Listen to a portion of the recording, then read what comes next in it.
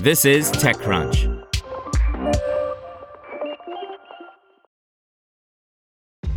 This episode is brought to you by ShipStation. You know, some things take a lot of work, like sending little robots to far-off distant planets. And just as that's challenging, so too is running a successful e-commerce business, especially when there's so much to do.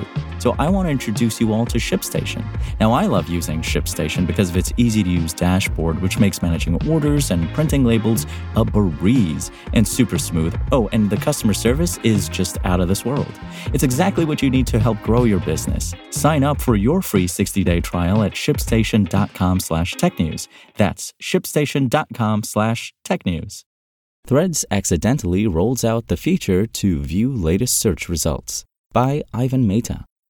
Multiple Threads users on the iOS app reported earlier today that they are seeing a new latest option to sort search results on the new social network. However, the company told TechCrunch that the feature was just an internal prototype and was rolled out by mistake.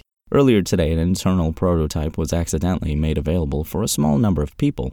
This is not something we're testing externally at this time, they said in a statement. In November, Instagram head Adam Mosseri explained that Threads doesn't have an option to search for the latest results, as it will create a safety loophole. To clarify, having a comprehensive list of every post with a specific word in chronological order inevitably means spammers and other bad actors pummel the view with content by simply adding the relevant words or tags, Mosseri said at that time. And before you ask why we don't take down that bad content, understand there's a lot more content that people don't want to see than we can or should take down. He added that it's possible to show results in chronological order, but the social network then would need to weed out the bad quality content.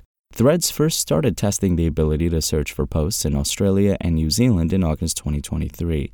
In September last year, Meta rolled out the search to almost all English and Spanish-speaking countries where the social network was available. In December, the company expanded the search to all languages, along with the launch in the EU later in the month. Want to learn how you can make smarter decisions with your money? Well, I've got the podcast for you. I'm Sean Piles, and I host NerdWallet's Smart Money Podcast. Our show features our team of nerds, personal finance experts in credit cards, banking, investing, and more. And they'll help you make the most of your money while cutting through the clutter and misinformation in today's world of personal finance. You'll get clarity on strategies to help you build your wealth, invest wisely, shop for financial products, and plan for major life events. Listen to NerdWallet's Smart Money Podcast wherever you get your podcasts.